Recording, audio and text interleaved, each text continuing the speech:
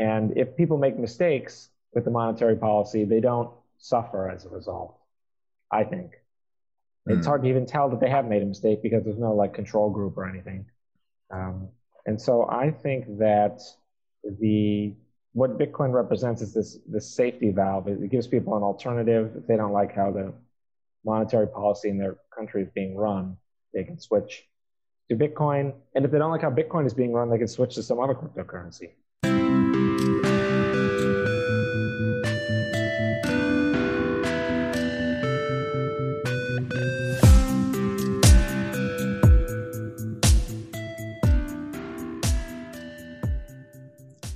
So hello and welcome to another episode of Chatter. Today I'm talking to Paul Stortz, who is an independent Bitcoiner and Bitcoin researcher. I hope I have pronounced your name right. Welcome to the show, Paul. Thank you very much. No problem. So before we start, I have to plug two things really quick. First of all, my book, Brexit, The Establishment Civil War, is now available to order. You can get it on Amazon, on bookshop.org, and hopefully in some bookstores now that places are opening back up. And also I have to plug our sponsor, ExpressVPN. You can currently get 35% off of 12 months of ExpressVPN when you follow the link in the description below. So, Paul, we are here to talk all about Bitcoin, since it's been very, very in the news. And this is hopefully the first of many podcasts on cryptocurrency and decentralized finance that I'm going to do. So why don't we just lay the ground for the conversation we're going to have? To you, what is a cryptocurrency? Okay, the crypto part of the word, it refers to cryptography, obviously, but that's in direct contrast to a government fiat currency. So when you have the US dollar or British pound or a euro, you basically, at the end of the day, if you boil it all down, you have an account with the government.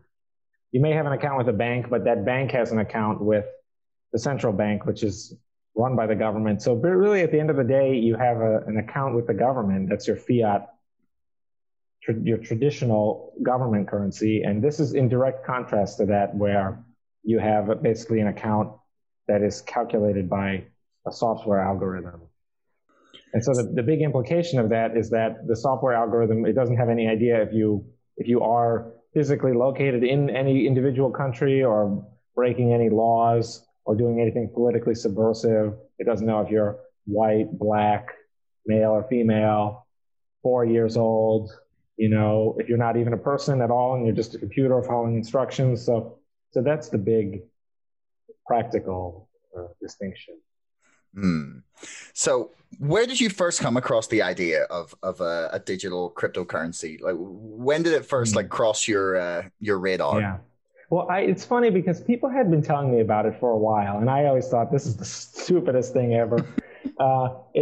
And in fact, the story I often tell, which is 100% the truth, is that there was this free state project where a bunch of people in America were going to move to the state of New Hampshire and then politically organize to become more active there. And they were sending out emails about coordinating this big project. And I'd signed up for the email list. And one of them was like, if you come, we'll give you free Bitcoin. It was like 50 free Bitcoin or something if you go. This is like in 2010 or something, a long time ago. And I literally was so angry. I was like, these stupid libertarians, you can't run money like this. You can't just start a new one up because network effects and because, it's a victim of its own success. If it succeeded, someone else there'd be copycats. And so I remember distinctly something like that email stood out as being annoying, and I unsubscribed from the mailing list either immediately afterwards or sometime after. I was like, this is just so stupid. I can't believe I ever threw in with these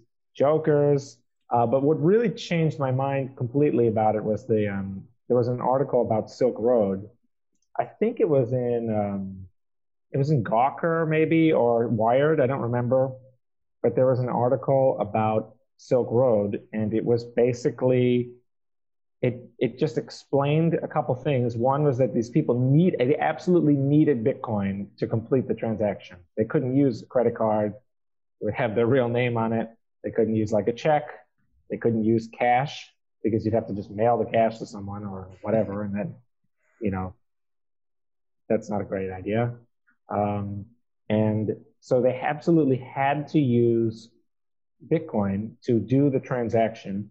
But what also struck me as interesting about it was that a bunch of crazy drug dealers and drug addicted people, they had gotten it to work, like it was a complicated technology, but it worked well. It was like user friendly enough to be used. And that really caught me by surprise. I was like, huh, because, you thought about it as this complicated thing, but then you're like, oh, random guy down the street. I mean, the joke's on you, right? Random guy down the street is already using this, and Silk Road was doing enormous amounts of revenue and it was enormously profitable. So just objectively, the economic value was there. And so I thought, well, this is going to be for every illegal transaction in the world. But it can also be used for every legal transaction in the world. And the illegal distinction, a certain time and place, like slavery was once legal in the United States. And in fact, I'm in Connecticut right now. There used to be a law that said if someone came up from the South and just pointed at someone and said, that person escaped from my slave plantation in the South, you had to help capture them and return them to the South, or you could be fined an enormous amount of money and sent to jail. It's called the Fugitive Slave Act. Right. So that was a law at a different time. And, and all around the world, we have different governments who, governments are just not perfect. In societies figure out what the law is over time. The law is growing and changing and improving all the time, which means that at every stage in its evolution, it has flaws that need to be fixed. But it also includes all kinds of stuff like just trying to get your money out of China and escape the country with your life or something, or anything in, what are you going to do if you're female and you're in Saudi Arabia or something? What are you going to do if you're in a country with hyperinflation? So this whole legal, illegal thing, everyone likes to, of course, pretend like they would never, ever, ever, ever be associated with anything illegal, and they wouldn't go out with someone who would, and blah, blah, blah. And so it's like you want to avoid this thing, but deep down, we all know that, there's a lot of tax laws that no one obeys. There's speeding on the highway. There's a lot of, these city ordinances about when you can mow your lawn, blah, blah, blah. So I was just kind of like, oh, wow, this thing is like taken off. Like I thought it was so dumb. It's actually so practical, and people are already using it. And I just thought, what's missing is that everyone else is thinking as I thought before. When I got the email, I was like, this is some scam or some stupid thing. That's the mistake. They don't realize that the project is already like completed. They're already being used in commerce. Yeah, like the idea has already reached its conception. It's not like they're still figuring out how to work it. Like it's more about integration now than it is about like figuring out how the technology itself works. Yeah, the cool thing I wanted to mention about the drug dealer thing, it was kind of important because you would think the drug dealer is already criminal. So if they could steal the money, they would. Yeah. Because they got nothing. And also the drug addicts, they really want the drugs. So if they could game the thing and spend the same money twice or something to get more drugs, they would. So you had this situation where actually really, really like selfish people who had nothing to lose, it was working for them. And so I was like, oh man, like, that was what made me think, oh, the project is already finished. So you're saying if there was an opportunity to exploit it for fraud, or if there was a way to scam people specifically by like attempting to make transactions in cryptocurrencies, Bitcoin in this case, but like in any other cryptocurrency, that it would be that they would have already done it. Like that would have been the first breeding ground for it, would have already resulted in loads of scams, but instead it worked. And that's, for you, one of the remarkable parts of it. Yeah, so it's very stress tested. I think everyone wanted this transaction to fail. The buyer, the seller, the government, but it would still go through. So that's what made me really think, oh, I had really misunderstood it. And I was like, oh, I have to look into this more. Yeah, and then you look into it more, and you learn a lot more about your own. Like at first I was like, why don't they just use credit cards on this site? And then you're like, oh, of course, because your name and your address is on there. But it's more than that. It's like, you call up the credit card company and just say you didn't buy something and you lost the card. They may always make the merchant eat it. So there's like this entire world that you don't see if you're like a just merely a consumer, or even just like an upper middle class type white guy, you just sail through life and you just think, oh, like a cash, a check, a credit card, a debit card are all like equivalent to you. But then you start to dig into this and you're like, oh, there's all these big differences. I mean, I guess the speed of which it can be done is also a bonus, especially if you're talking about transferring money around the world.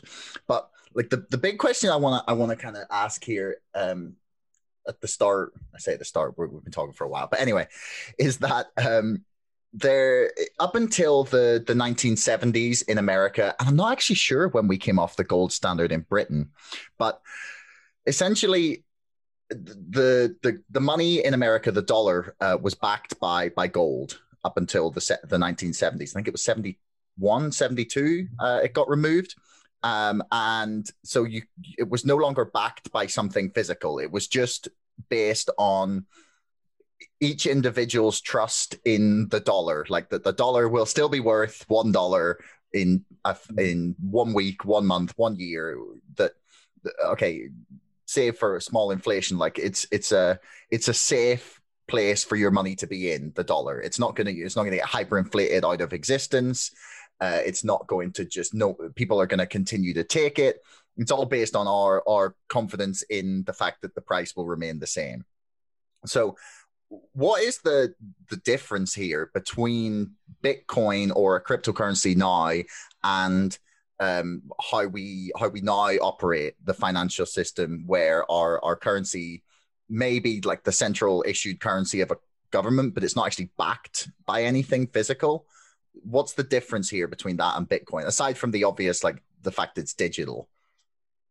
Yeah, well, I mean, the US dollar and most currencies are almost completely digital already. And in fact, all currencies are really abstract if you kind of think about it. But even like, the cash in your wallet is really like a physical coupon for the digital account at a commercial bank. Commercial bank has an account at the central bank. I think, well, obviously, if I could try to answer your question, I mean, both of them are really backed by nothing, and they're really both digital. Which is to say, they're backed by the community that would accept them. And the question is, why would someone accept something for the first time if no one else is accepting it? But that turned out to have, in Bitcoin's case and in fiat currency's case, that had turned out to have an answer, which is that you had a reason to believe that people would accept it in the future. So I could get more into that if you like, but let me see if I can try to drive it exactly with what is exactly your question is. How is it? I mean, as I said, one is run completely by software algorithm and the other is not. And so the other is run by people. And so when you have people involved, you have a lot of advantages. People can use reason. They can just get out of a bad rule that they don't like. They can just, in an emergency, they can just drop the rule if they don't like it. But there's also a lot of disadvantages because you have basically corruption. How do you know that the people are running it in the best interests of the users of the currency and not in their own interest or in someone else, some politician's interest? You really don't unless you join the team and work for 30 years and try to learn everything about what they're doing. It'll be very difficult for you to even tell whether or not they are corrupt. But in the case of cryptocurrency, there's just this algorithm. And a lot of people have, the algorithm itself it could be many ways, but the ways that this Bitcoin is, for example, they made choices that are like the 21 million coin limit, the fixed supply. They say, we will only create so many units. And this is now hard-coded into the software. So it's a very hard limit. It won't be changed by any person. And so then when people say, well, what do I want to, I have some savings. Do I want to hold it in US dollar, which can be, of which an infinite amount can be created tomorrow and which trillions is being created as we speak? Or do I want to hold it in Bitcoin where I know that this is the exact schedule that the money would be created? And it won't change at all because it's hard-coded in. So what does the idea of Bitcoin and cryptocurrency mean to you? Because I've seen and listened to a few people talk about it as this revolutionary piece of technology that's going to change the world and upend all of our current institutions, financial, political, societal, otherwise, that it's just going to change the entire world, upend power structures, finish fiat money altogether, that we will all just be using Bitcoin for the future. Um, uh, what is obviously these people are quite optimistic, but I mean, Yes. they're a lot closer to being right than anyone would have said that they were this time last year. So, I mean, I don't think we can rule them out. Yeah. But what does it mean to you? Like, what does the technology represent in your eyes? Yeah. Well, I agree with those people. I'm a believer. To me, I really think that it's a lot of things at once. I mean, a lot of people just say it's freedom or whatever. But I think that, I mean, I have training in economics, and I have a lot of education training. I mean, I've worked in the field of economics in the United States for a while. And I think that a lot of economics, including monetary policy, is pre-scientific, which is to say there's no scientific to me is like error correction over time. And if people make mistakes with the monetary policy, they don't suffer as a result, I think. It's hard Mm. to even tell that they have made a mistake because there's no like control group or anything. Um, and so I think that the what Bitcoin represents is this safety valve. It gives people an alternative if they don't like how the monetary policy in their country is being run. They can switch to Bitcoin, and if they don't like how Bitcoin is being run, they can switch to some other cryptocurrency. So that it restores competition, currency competition. Mm. It's something that's kind of been erased in a way over the past sort of Right. 20, 30 years with the like for in Europe, for example, they've erased nearly all of the European currencies in favor of the euro. The dollar has become like really, really widely used around the world. I mean, I still can't get over the fact I was in Vietnam, like the country that was terrorized by America for 40 years. And aside from their own currency, and sometimes even more so, they want the US dollars. I I still find that such a bizarre thing. I was like a bizarre concept because you're so far from America. There's seemingly no link, but people trust the dollar so much that for whatever reason, I mean, maybe that'll change with how much of it is being printed at the moment, but it's um, it's hard to imagine something other than that being the world currency. Do you really see like a digital currency becoming the global standard in a way? Well, I certainly think it has the potential. I don't think it's inevitable, but I do think that it's absolutely possible. I mean, how it would happen would be these lower. Well, you can see how like if there's many, like say there's 200, let's say there's 150 currencies. Whoever's in last place, no one really wants that currency other than the fact that the local people that they trade with often are using it. But that's vulnerable to being taken over by like the US dollar, Venmo, or something like Bitcoin that is kind of everywhere at once. So you can see it just working its way up the list and having these lower currencies die and get absorbed into the larger currencies. And then you can just see maybe there'll be a world where there's only like, the British pound, the euro, the yen, the US dollar, the Chinese RMB, and like couple currencies, and then Bitcoin. And then you can just see, you know, there'll always be a currency on the list that is the lowest ranked. And that one, people will just think, well, maybe I should hold Bitcoin with my savings. And then if I want to hold Bitcoin, maybe I should accept Bitcoin, cut out the middleman. And then they'll just think, maybe I should try to earn Bitcoin maybe I should try to, now that I have all this Bitcoin, I want to spend it, cut out the middleman that way. So yeah, it has that potential. Hmm. So how close or how long do you think we are away from like a more mass adoption? we're obviously in the middle of like a big crypto boom at the minute over the past 6 months, where like Yes. the market cap of both individual cryptocurrencies and generally is just skyrocketing. Like I can't believe Dogecoin made millionaires out of people. It's just madness. I know my brother has a hardware wallet that he can't access with a whole bunch on that he'd mined in like 2013, so he's not particularly happy about that. But Common story. Yeah, exactly. I mean, my mom can't get her head around the fact that he can't get access to it. She's like, oh, why doesn't he have a backup code, or why can't he email someone about it, or email someone? Yeah. But can't email anyone. Yeah, exactly. But it begs the question for me then, where do you get that crossover point where not just like internet denizens and people who are obsessed with technology, when does it become, or can it even bridge that gap, or are we simply just going to wait for the people who like legacy money, as I'm now calling it, and to sort of just die off essentially, or succumb, or Max, I think it's commonly misattributed to Max Planck, but didn't he say, someone said, science progresses funeral by funeral? Yeah. I think he didn't actually say that, but I think it's one funeral at a time, I think is the quote, but yeah. Well, I think, you have to consider like other things like the car, or also the internet, though, basically is the big one.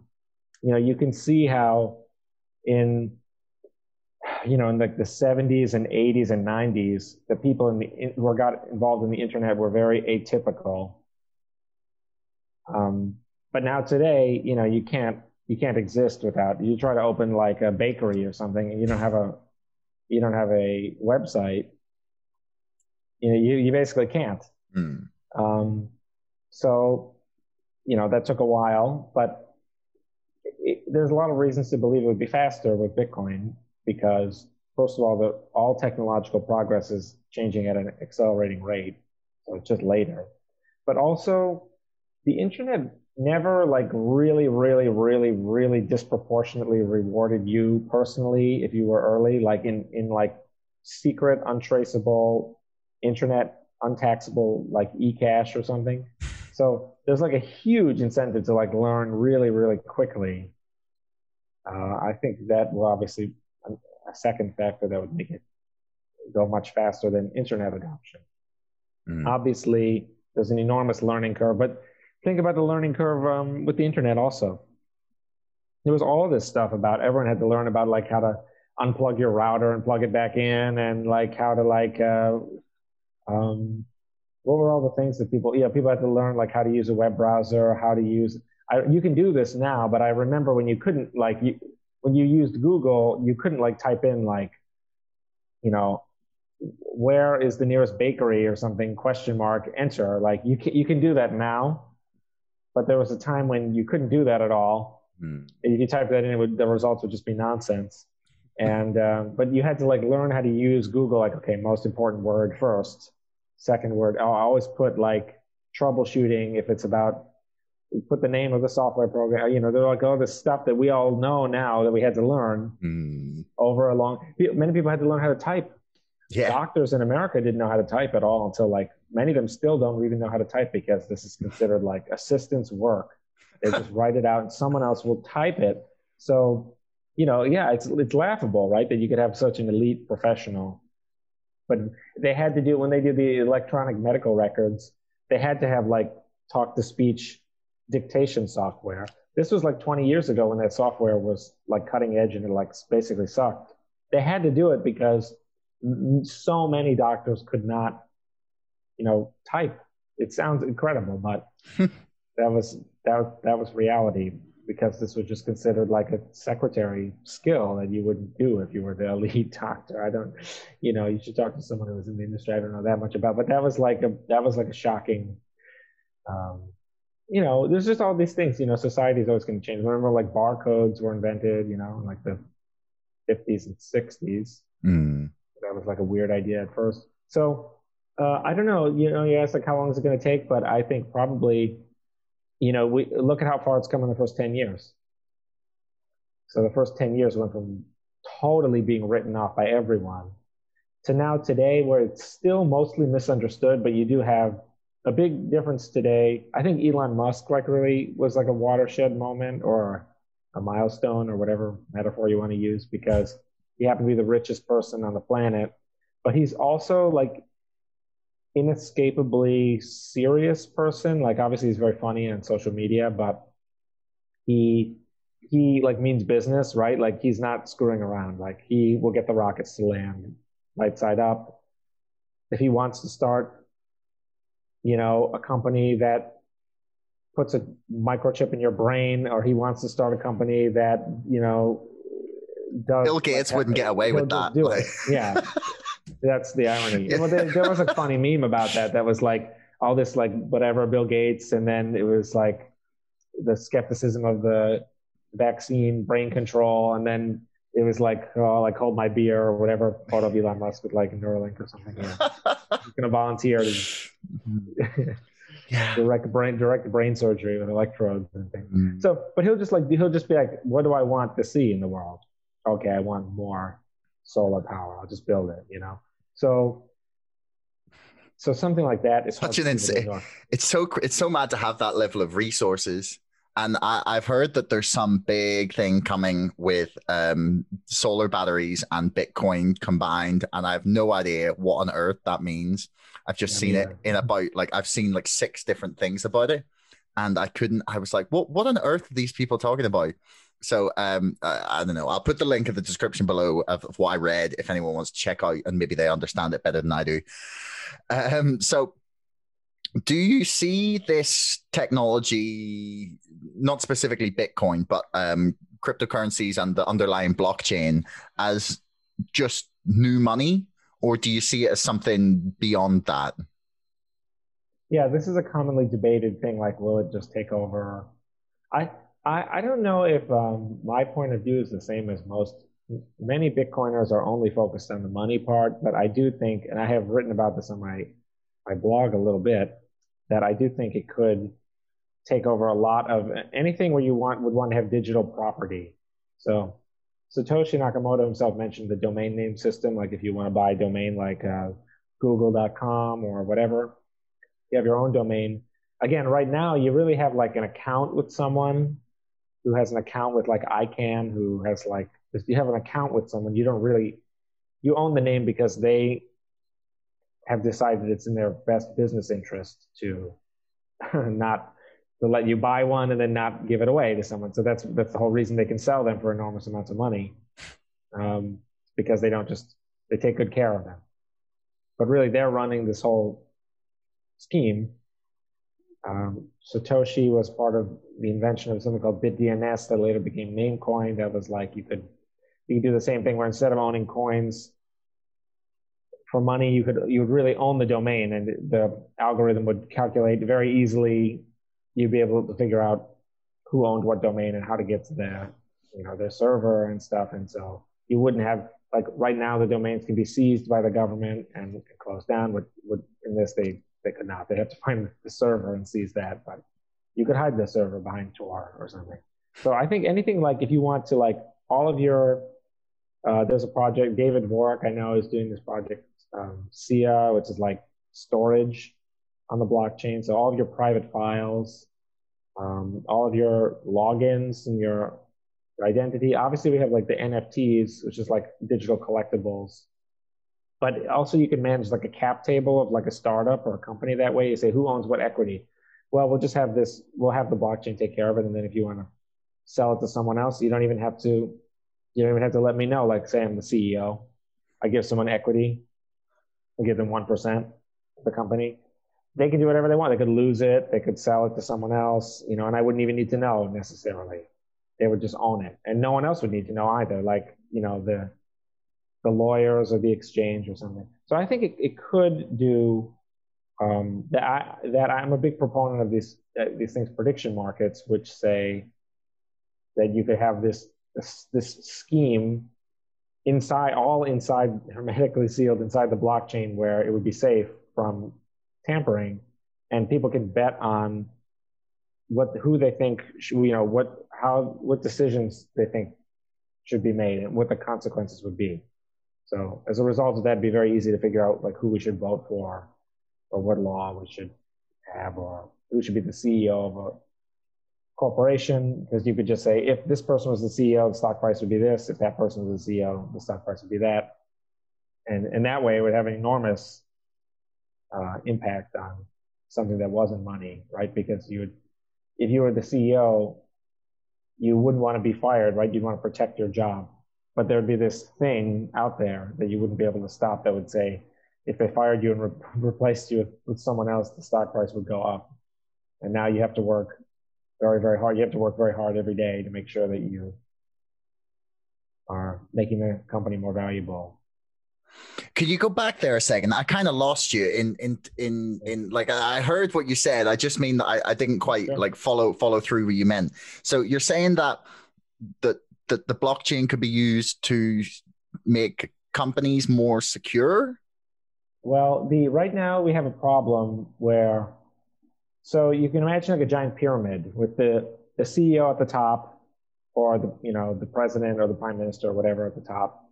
And then they have their people that work for them, and then people that work for them, and there's staff, and then they produce something that they sell to the customer at the bottom. And if you are the CEO and you don't like what your employee is doing, you can replace them. So as a result, and you live it every day. So you're going to work 24/7. Even if you're not there 24/7, you're thinking about your job 24/7. And you have a lot of control and ownership over everything beneath the pyramid. And that's very efficient if the guy at the top is a good person. But of course, we don't always get the best people. It could be someone like, I don't know, Kim Jong-un or something. He's running it very well, but for himself and not for the benefit, or not for any other. The point is, it's only being run for himself instead of any other thing it could be run for. Now, the question is, how do you know? People always disagree about who should be this top person. And some people say, well, it should be someone from the Labor Party or whatever. And some people say, well, it should be this guy, my friend, but then they all disagree. And it's very hard for a normal person to know who should be the leader. Especially, just think like the corporation case. One person says, what if someone said we should actually replace Elon Musk with this senior engineer at Tesla? Because he's actually even better than Elon at running the company. Well, most people would just be like, I don't know. That could be true. That could be false. They're going to stick with the devil they know, probably, versus the devil they don't. But no one really knows is the problem. So the problem for the corrupt CEOs is that we don't know which are corrupt and which are good. And the same for the politicians. There's no way of replacing the bad politician. Okay. So what you do to solve this problem is you have all this betting. You make all these contracts. Some are worth more money if you replace the CEO, and some are worth more money if you keep the CEO. And some are worth more money when the company does well, and some are worth more money when the company does poorly. You multiply them all together in this big matrix. And it's not very easy to describe on a podcast using words, but it's actually pretty, if you just look at it visually, and I'm writing software to make this a lot easier to understand at the moment. But it's not super. I have like slides and visual aids and stuff. Would you send me them? I can splice them in when you're when I'm editing this. That would make it more useful for people. But I think I get what you mean. So let me just let me just say the last piece is that you have something out there that pays off a ton of money if the CEO, if you replace the CEO and the company does very well. And if that thing is trading at $0, like it would pay off like an enormous amount of money, but no one wants it, then this is a clue to you that actually that person wouldn't make a good CEO. But you need like the whole matrix of prices to really think of that. But that's just what it's getting at. You say, well, I can, you just look at the prices and you just say, well, this is worth money if we replace the CEO and the company does well. But you say that, that we'll never live in a world where the CEO is replaced and the company does well. Like, what if you say we're going to replace the CEO with a monkey, and then this is going to pay if the stock price doubles, but otherwise it's worth zero, and currently it's trading for zero. Well, and this is a clue. Hmm. It's very hard to explain. Honestly. No, I kind of get what you mean, but is this not so? Essentially, you're asking people, or you're going to create a system upon which you can bet on specific smart contracts in a way that have an intrinsic value dependent on the performance of, say, a company in this case. And if it then you're using the betting market or the market of purchase on these smart contracts in order to determine like the prevailing sentiment about how that company would do in the case of whatever outcome is listed in the smart contract, right? Is that basically. I mean, you could do all this today. This is called conditional prediction markets. You could do it today. Anyone could do it without the blockchain tomorrow. But the trick with the blockchain is, it's like uncensorable and it's private. You can just say, because, everyone is going to be saying, like, let's say you work for this corrupt CEO. What are you going to do? What are you going to do? You're going to complain? The CEO will fire you. Are you going to go, you're going to go over the CEO's head? You're going to try to talk to the board of directors or something and say, well, this guy isn't actually that good. Well, the board of directors is going to think, okay, maybe this guy is right, maybe he's not, but he's going over people's heads. That's not through the proper channels. And then you get fired anyway. So most people have just learned over their life, except for like the autistic people or whatever who are immune from this whole, they don't even perceive this horrible political world that we all have to live in every day. People have learned all these social skills that help them just live in this world where they have to keep track of who their allies are and do favors for people, be loyal to people, which is all well and good. But, often when running the country or when running a big corporation, it just immediately leads to inefficiency. So you're the best person. You're essentially allowing the people within a company to bet on its performance with their isn't that essentially like insider trading? The original, there was a website called Intrade, and that was the joke of the web, Intrade.com. That was the joke of the title, as I perceived it, was that it was about insider trading. And they pioneered a lot of this, and they were closed down in the year 2012, and that is the year that I sort of started to get really interested in blockchain, Bitcoin for the first time. So that was when I sort of got into it all the way back then. And so it has a very long history.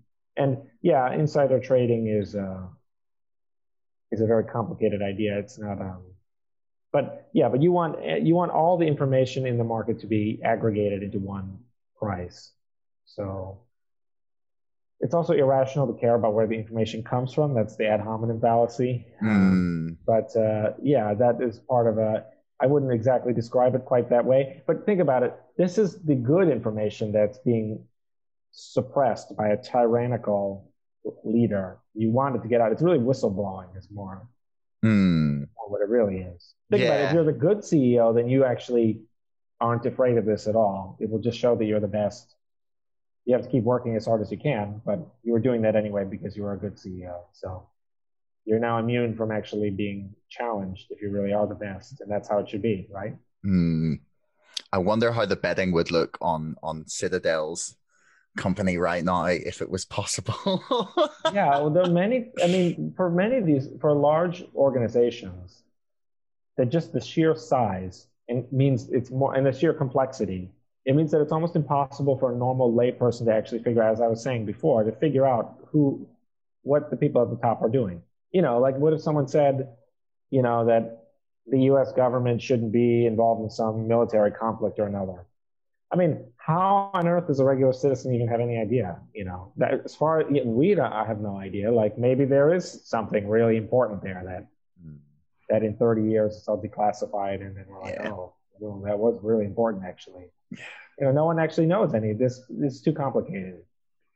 So, especially when the organization is big, but also for a corporation. A corporation could say, you'd say like, oh, Why is the CEO getting paid so much? Or why are they having this giant lavish party?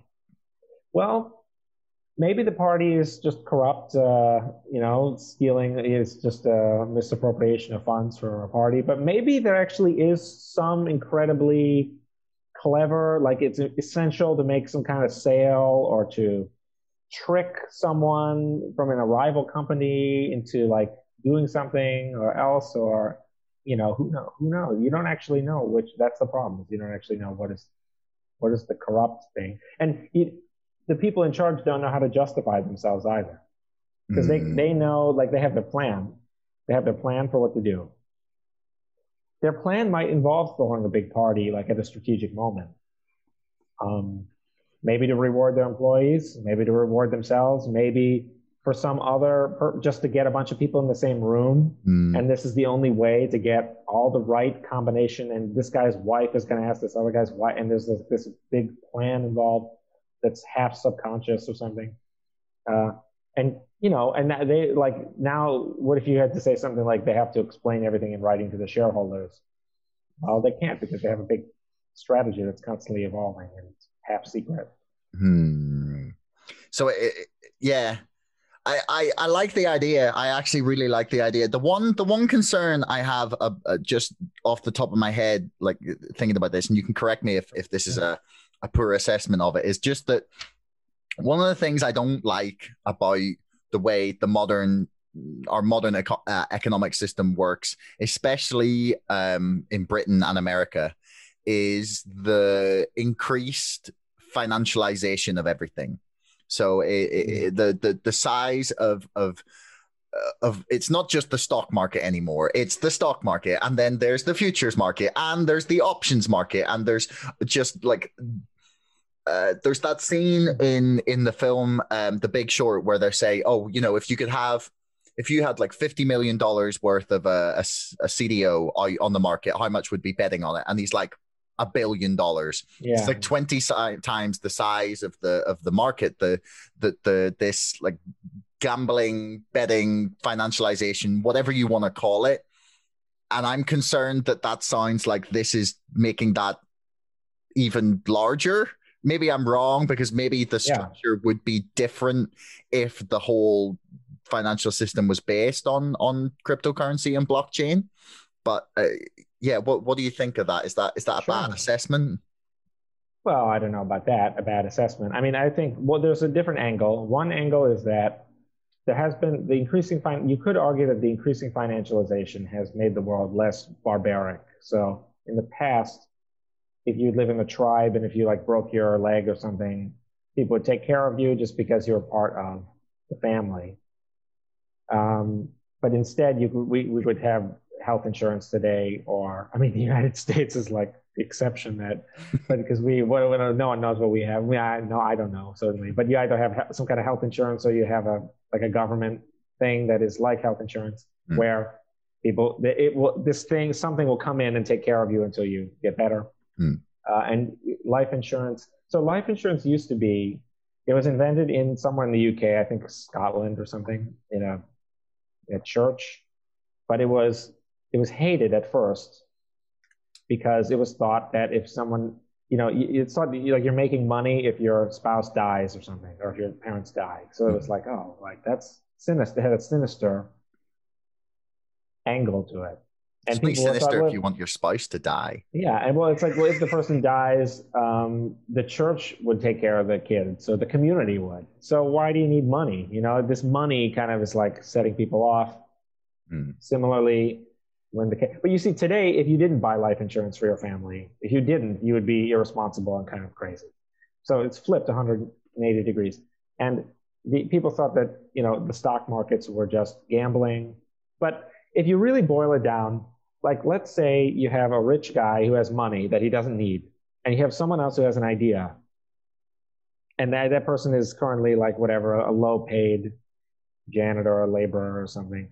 Should they really have to work for 20 or 30 years and slowly save up enough money so they can launch the idea with their own money? And the rich guy, meanwhile, he can't do anything with his money. It has to sit there doing nothing. The rich guy can just be an investor. The guy can try his idea immediately. there's no reason for you to be, it's requiring a kind of coincidence that someone have good ideas about production and also be independently wealthy. It's like only the independently wealthy people are in. But if you have capital markets, then the ideas are there in their own league, and then the money comes to them. So people are often upset by financialization, but is this similarly? There was a securitization for this partially created the housing crisis and financial crisis in the world.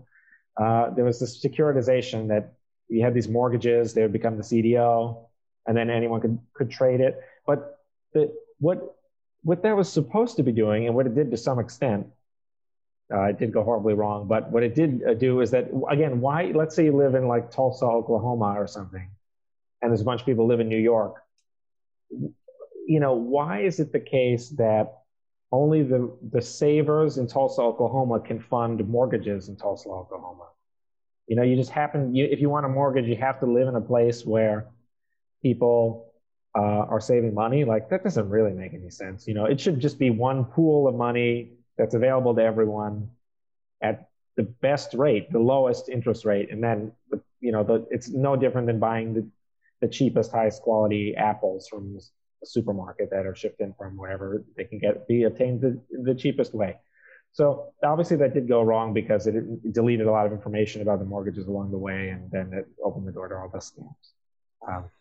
But I think you can't, to really answer your question, I don't think you can go back, right? Like, society can't go, if you want to go back, you have to go all the way back. Like, as Karl Popper said, you have to return to the beasts, and you have to just give everything up and just, you have to, if you want to really defeat the finance people, I think you have to use their own weapon against them, which is the entire financialization thing. You just have to make sure it works for you. I mean, you could say like, oh, I don't like being trolled on the internet, so we should just smash the internet to pieces, right? But then you have like spam filters, reputation, something. You have to come up with some new thing. Like, every problem has a new problem.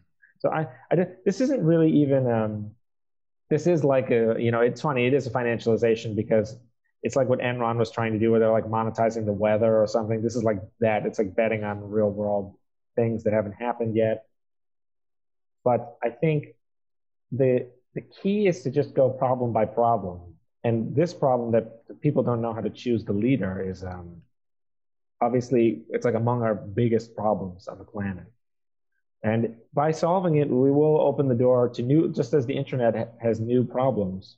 If we solve the problem this way, we would open the door to new problems.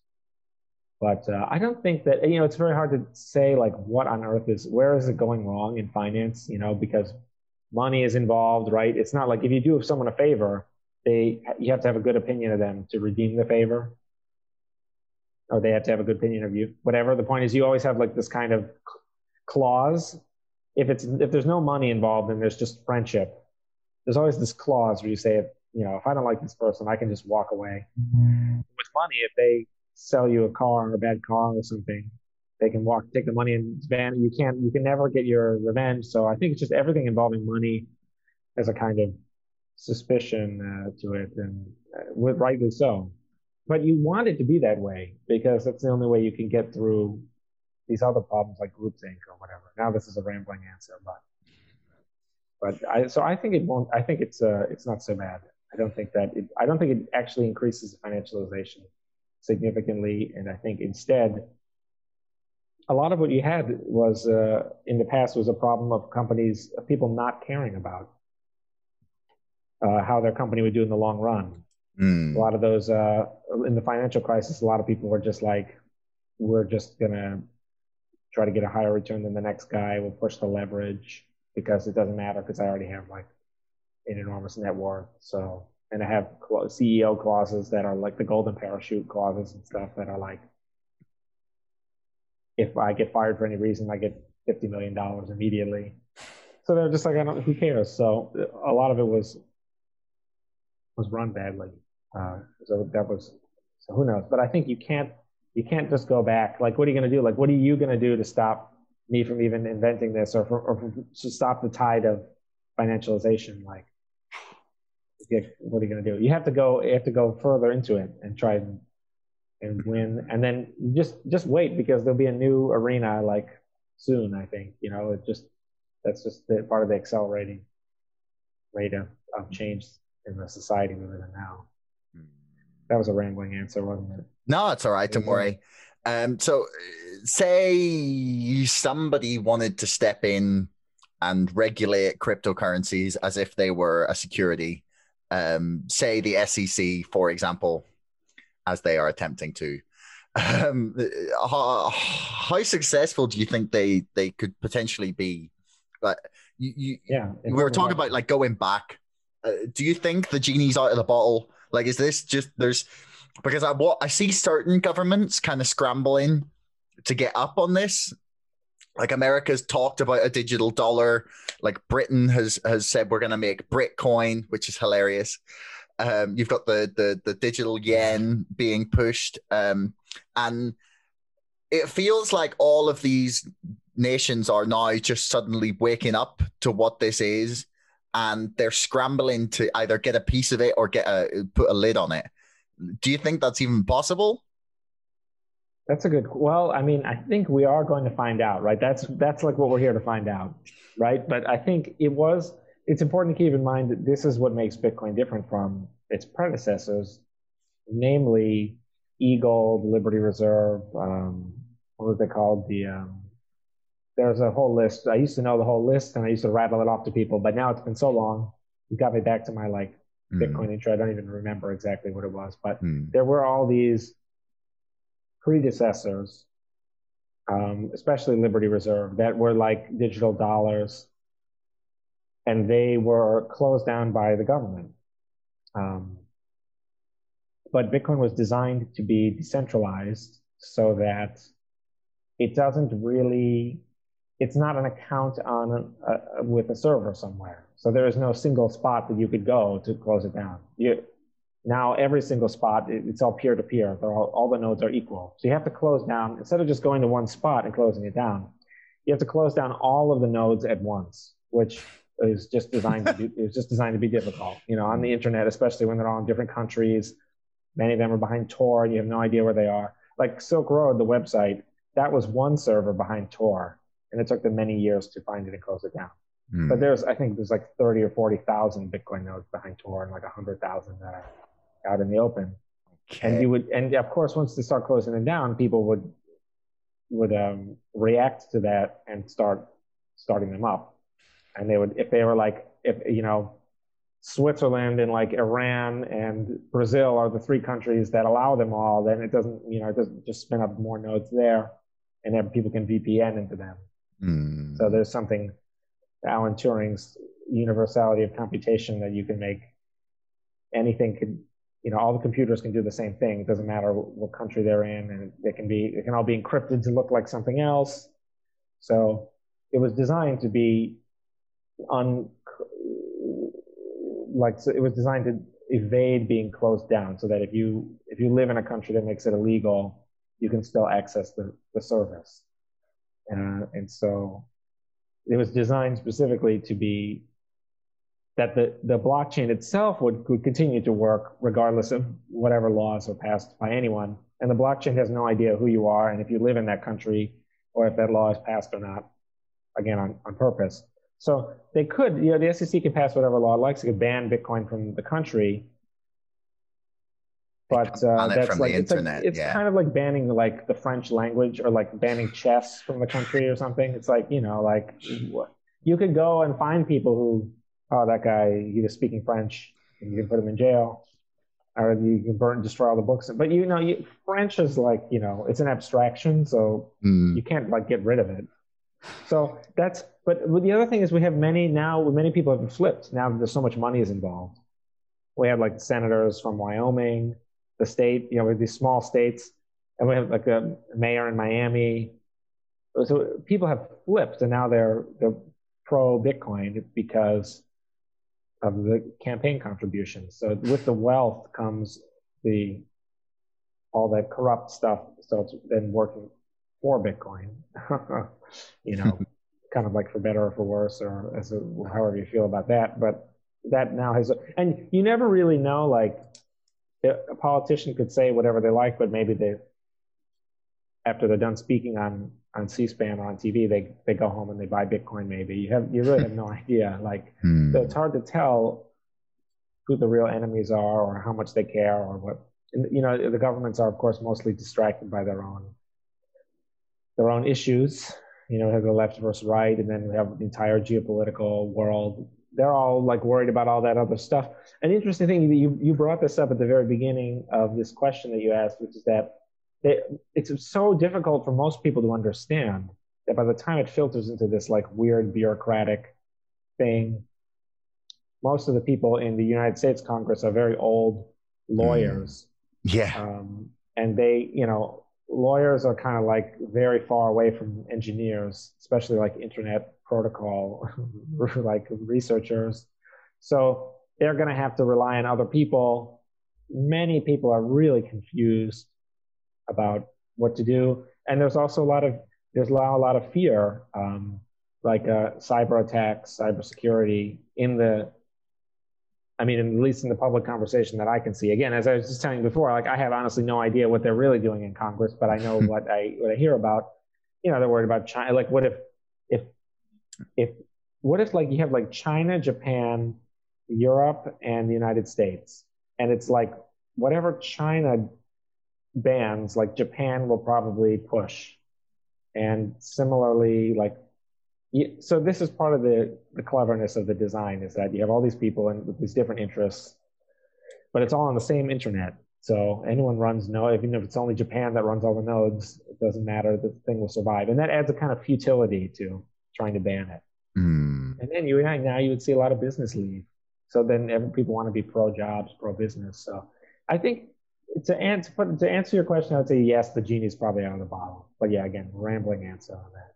That's all right. I mean, who honestly, how would anyone know? But yeah, something dramatic is going to happen at some point. Some country will make the mistake of going further and further down the path of trying to suppress it when they are the only one. What you'd really have to do is start a big international movement to ban it, but that would require a lot of negotiating, you know, like coordination, meetings, and that would take months and months of transparency. That would take years to do. Best case scenario, if they ever do it at all. Well, they've been so quick on fixing. Yeah, they've been so quick on the global agreements to deal with climate change. Yeah, I know, and right, to deal with sweatshops and all these other problems that we've had for 40 years that they dealt with immediately. Yeah, we can look with confidence to their track record of success. Right. So of course that's exactly what I'm saying. Like, you know, right. It's very theoretical. Like they could all meet and coordinate to ban Bitcoin. Yeah, right after they do all that other stuff. Yeah, but then one country will go, we should just buy some Bitcoin because it'll skyrocket once everyone else bans it, and then no one will buy Thailand or whatever, and they'll be like the Bitcoin country, and then you know, like it's like, you know, it'll be too many of these other countries are run so badly. We have the problem in Venezuela. We have like Venezuela, Argentina, Nigeria, right, Zimbabwe. These countries, no offense to their leaders, but they're just, you know, they're just run badly, and there's like an open insurrection by the people to just like ignore. So like, you know, and so those people are now into Bitcoin. So I mean, as an American, I don't think you're in a position to talk about insurrections being ignored. We had like a LARP insurrection. The sad thing is those people were just, it's so sad that, you know, you can really, because those people do have to, like, you see how those people have to go to like prison for a really long time, but at the same time you can really just tell that they were just like having fun, and they really didn't even know what they were doing. And the weird thing is, I don't know, it's an interesting thing, that event probably, you know, destroyed a lot of the support for Donald Trump. Actually, that's how those things go. So whether you liked it or not, I mean, we all learned something. Oh yeah, that day. Yeah. So, and one of the things was that it's just actually really easy to just break into that building, you know. Yeah, I mean, that was funny. By the looks of things, they just like, I feel bad for the people because they just sort of, It looks like the police just sort of opened the gates after a while. Yeah. Like, yeah, go for it. And the people just sort of idly stumbled in. And... See, but this is part of the thing. There was actually an incredibly complicated like game theory going on, because if those were actually like, you know, soldiers from the Chinese Communist Party or something, there would just be like all this machine gun. They would never have like gotten in, actually. There'd be like people flying in on helicopters and shooting missiles and stuff. But it was because it was like so non-threatening that the police were like, I don't want to be like the guy who just opens fire on a protester and just kills them, you know? So it was because it was so objectively not a threat that paradoxically they were able to like, so there was a lot of like kind of complicated stuff, a lot of context going on, but it's sad because you can't like carve out an exception for people to say, oh, you know, if you're only having fun, then you don't have to go to prison. It's like, you know, like yikes. And it just gave it's annoying because it actually gave all those people that gave a lot of people a lot of political fuel. You know, like now all those the left in Congress could say, see, we told you so. You know, he was Adolf Hitler the whole time. Now we need and then they like closed everything down. If you go to Washington D.C. now, there was like they have like barricades and it's very 1984-esque. They're very well protected now, but it looks creepy and annoying, and you know, so that's it. Yeah, it was. Well, that was obviously an interesting event. Yeah, so it's a testament to America, though, that most people wouldn't. Americans have a very healthy disdain, actually, for the whole thing anyway. And so even if someone took control of Congress, most people just wouldn't care at all. And they would do, and even like most governors probably wouldn't care. And just every state would just keep going marching on the same way that before. It's part of, we have our free speech and we have our Second Amendment, and so people would just be like, I don't care. Yeah, I mean, I'll take the horns guy over Mitch McConnell and Nancy Pelosi. Right, exactly. Yeah, a lot of people just hope like there's like the State of the Union, we're all in the same room. It's like a common joke to just hope like, why can't we have just the meteor fall and just get rid of all of them, you know, in one fell swoop? And start. Have you ever watched Designated Survivor? That doesn't go well. Yeah. But anyway, I feel like we got a bit off topic, and I'm hoping to shoot on here in a little bit. So do you want to just give people some info about what you do, where they can find your work, and you know, plug yourself a little bit before we finish? Sure. Yeah. I mean, I have a blog. I try to write about like controversial Bitcoin topics, so it gets very advanced just like accidentally because that's what interests me. But I have a blog, truthcoin.info, and it is mostly about people's attempts to change Bitcoin into other things. So it's like Bitcoin versus Ethereum and all this other stuff was what it was originally about, and the block size debate and things are very complicated. Things like that. I have a Bitcoin project called DriveChain, and all the sites linked to each other. And the DriveChain.info is the site that, paradoxically, or perhaps inevitably, that is a project about how Bitcoin can copy these other projects and simulate them. So you would send some Bitcoins to a different piece of software that would just pretend to be like Ethereum or something, and then you could do whatever you could do on Ethereum, you could do over there, and then you could get the coins back, and it would all be with just the one currency unit, and so you'd only ever have to invest in the one currency. That's the idea behind that idea, DriveChain.info. And then all that prediction markets betting stuff, that is a project that is now called BitcoinHiveMind.com. And there I have a cool little, I do have a bunch of videos, but there's one that's 20 minutes that tries to explain that plan that I was telling you about. And I gave that at Anarchapulco in 2019, I think. So that's the site. And then I'm TruthCoin on Twitter because that paper was originally called TruthCoin, and then the blog became TruthCoin. And then my last name is impossible to spell. So yeah, I'm TruthCoin on Twitter. Okay. Yeah, I'll put the links for everything in the description below for people. Anyone wants to check that out. But yeah, Paul, thanks very much for your time. It's been a pleasure. Yeah, thanks for having me. Thanks so much for listening.